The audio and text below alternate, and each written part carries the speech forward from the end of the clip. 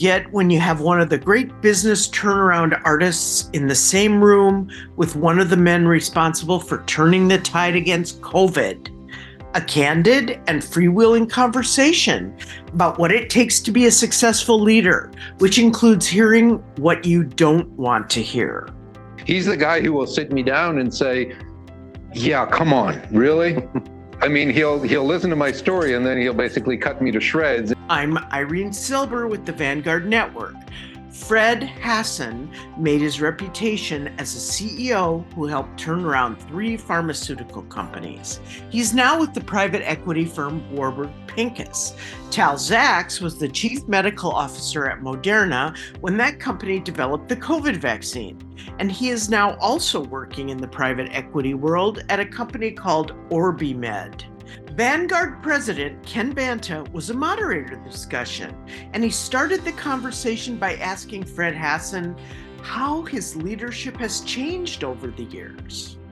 Let me start out with a very basic question. You know, you've been a leader, an investor, a board member for 35 years, maybe more. And I wondered if you could share with us how you evolved over that period. In other words, what have been the biggest learnings for you as a leader over that time, from when you started to where you are today?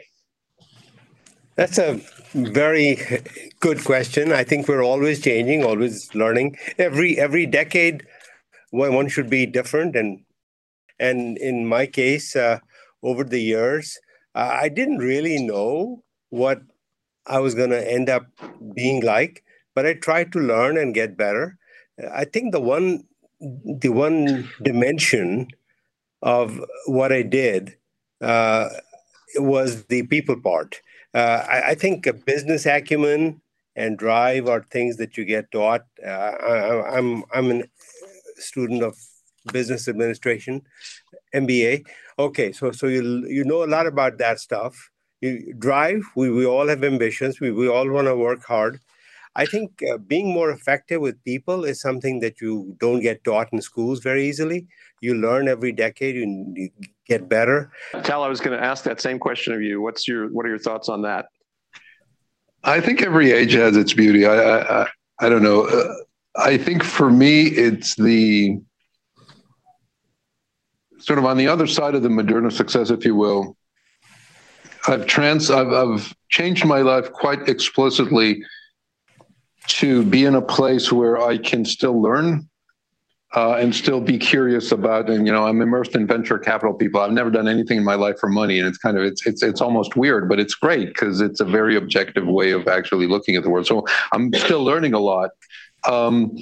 I tend to agree with Fred's point about sort of learning more about people and how to influence people, and the second element for me has been communication. I think one of the greatest gifts I got from my journey at Moderna was the continuing sort of improvement and learning on how to communicate. I would venture that everybody in the room whose title is CEO need to understand that means communicator, executive officer.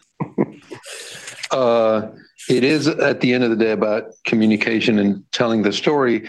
And I had the opportunity at Moderna to actually learn that it's fun. I would relish, Ray will attest to this, but the calls we had with investors and the media, at a certain point when you get over your initial anxiety, which there's a very simple trick, by the way, to doing it, and that's called rehearsal.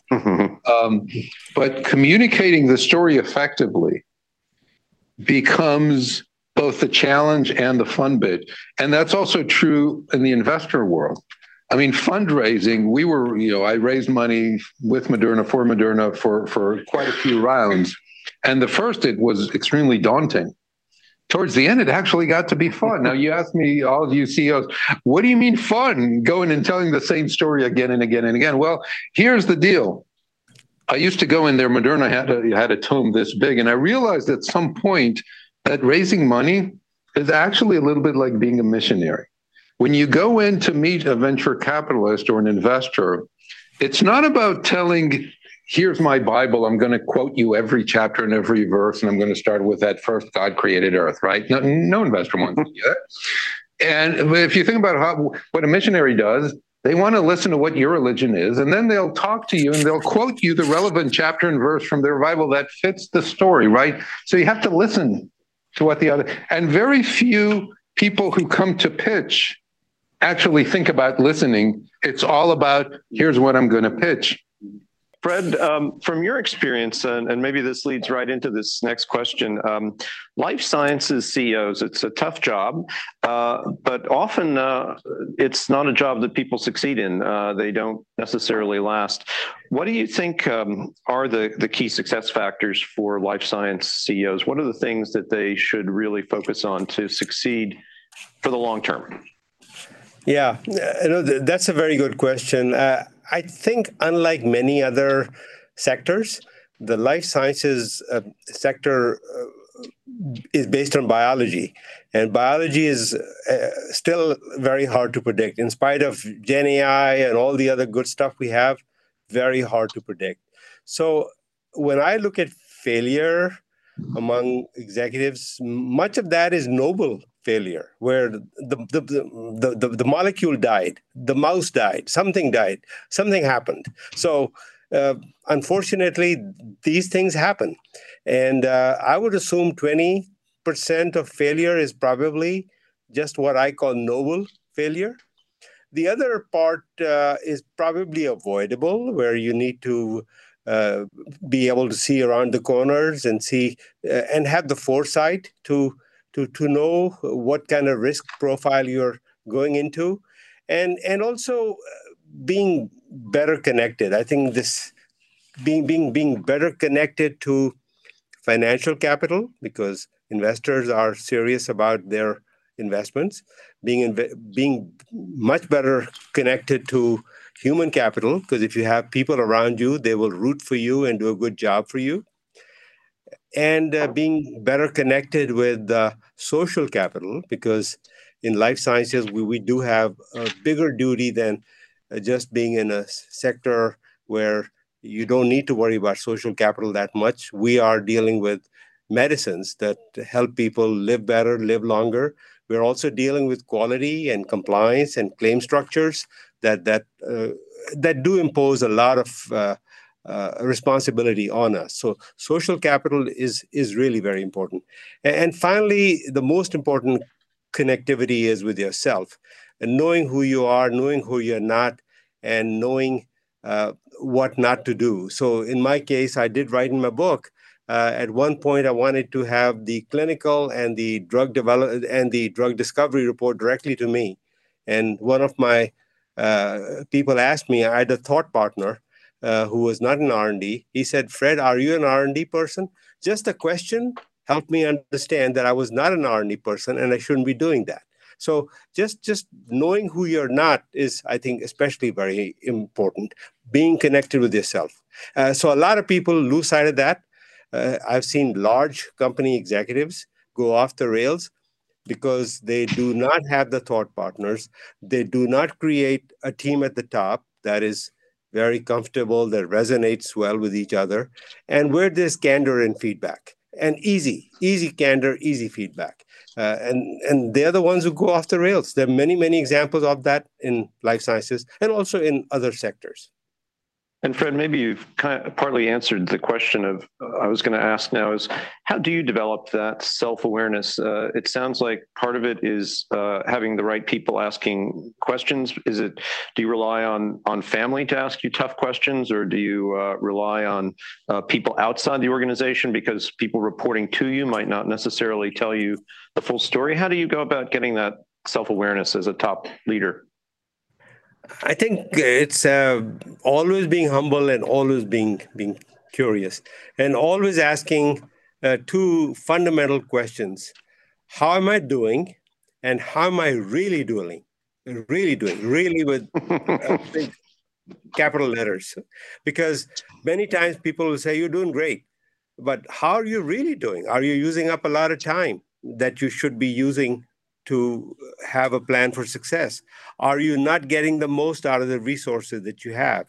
Are you working with too many people who are yes people around you, or very obedient people around you who are not anymore that good at, at, at what they're doing. So having this 360-degree mechanism is important. Some of us get very lucky. We marry the right person, and that becomes a fantastic sounding board. But we can find sounding boards wherever we go. And many of them can be on the job. As Tal said, I think a lot of good relationships do occur on the job. But earning trust on both sides is something that doesn't happen very easily. Most interactions are transactional. A few transactions become trust-based transactions. When that occurs, then there's resonance. That's when things start to flow very easily. And it's very important to build 3 or 4 or 5 relationships of that magnitude of intensity so you can really get the best information possible. So let's go ahead, Tal. I want to resonate with that because it took me, I remember I realized this, I think only when I was at Sanofi. So I come from a different culture where, you've got friends, and the concept of networking in the US was something, just the word was very foreign to me. I thought it was transactional. So, people come to find me when they need something, and I'll go find somebody. And I realized at a certain point that actually true networking is much deeper than that. It's figuring out the people that you can go talk to, or that they can come talk to you on the stuff that matter, that because there's trust on one hand and there's no organizational or hierarchical relationship on the other, it gives you that place in which to have an honest conversation. But I realized I lacked it because I'd grown up in a certain organization. As you go up in the organization, you've got fewer and fewer peers within. So you actually have to create with some effort what that network is. And I remember, so what's my gap in life? Now everybody knows it. I don't know process. So I need a process solution. So I wrote down, if I can find 10 people like that who will come from different walks of life, and I will meet with everyone once a year, it means that about once a month, I've got a meaningful conversation with somebody. And so I set up, this goes back about a decade, and I've got a list, a couple of HR, a couple of people from different industries, And I basically sought to create very explicitly that support structure that I could then have meaningful conversation. I'd say today, it's kind of morphed to be more intuitive, but probably 4 of those names are still on my once a year we have dinner or breakfast or lunch. And Tal, isn't it like circles of trust? Huh? Do you have an inner circle, then you have an intermediate circle, then you have an outer circle? And it's fine to have an outer circle because many times there may be some special area where you've built up trust with somebody who's in the outer circle. Like if somebody has a very good nose for sales forecasts, you can go to that person. If somebody has a very good nose for selecting a drug that's going to do well, you go there. Or people skills, talk to that person. It doesn't have to be always the same person talking about the same subject. It could be your different bases for trust, but the circle of people is very important. Those that are the closest are the ones that'll be your biggest rooters. I mean, they'll root for you, and I think that's the most important thing. They want to see you succeed, and you want to see them succeed. I think in my personal case, I would say that I completely agree with you. Yes, the inner circle of trust is, of course, my wife, who'll tell me everything and why I'm always wrong, and she's always right, and that's true. But beyond that, I mean, I'll give you an example. So, we were talking about purpose earlier. In my 1 week at Wharton, the third takeaway for me was actually meeting a guy by the name of Nick Craig. He's the author of, he's the head of the Authentic Leadership Institute. He's all about authentic leadership and then purpose, and he's written the books and And so we bonded in that week, and when I moved up to Boston now 13 years ago, we sort of became friends, and we regularly meet, for dinner once a year. And he's the guy who will sit me down and say, "Yeah, come on, really?" I mean, he'll listen to my story, and then he'll basically cut me to shreds. And it's thanks to him. I remember a few years afterwards, he said, "Tal, what's your purpose in life? Tell me your purpose, like hone it down to me." And so over a bottle of wine, my purpose became I had to give him an answer, and the answer became I translate science to medicine. That's my purpose in life, right? And that for me, it really helped me just how I think about myself. So, but it was a process by which he would cut me up over dinner repeatedly, right? But I trust him to do that. And so you develop these relationships, as Fred says, of people you go to for different aspects of what you're dealing with. Yeah. I think, Tal, one example of a transactional relationship that must get turned into a trust-based relationship is the relationship between the CFO and the CEO. So many times the CFO is the chief accounting officer, the chief numbers person. The board goes to the CFO, everybody goes to the CFO, but the CFO also has to play the role of business partner and business advisor to the CEO. And many times they just see themselves as client servers. I'll just give you the numbers, I'll give you the balance sheet, the P&L for the month, but you go with it. You're the CEO, I'm just here to serve you. I think that's a very big waste of opportunity, in my opinion. And I was told that by Ram Charan, who's a great advisor to Ken as well. He said, if you don't have that axis of trust with your CFO, then you're wasting an opportunity. You've got to build it. And the CFO might be very competent as an accountant, but if that trust has not formed in month 6 to month 18, it's not going to form after month 18. So it had better form in a certain time period. And that's an advice I've always kept in the back of my mind. That was Fred Hassan, CEO and chair of Warburg Pincus, along with Tal Zaks, the former chief medical officer at Moderna, speaking at a recent Vanguard Forum for Life Sciences CEOs. The forum is just one of the membership benefits of the Vanguard Network, which organizes events, publishes content, and connects C-suite leaders. Our mission is building high-performance leadership. If you'd like more information about us, please visit our website at thevanguardnetwork.com. I'm Irene Silver. Thanks for listening.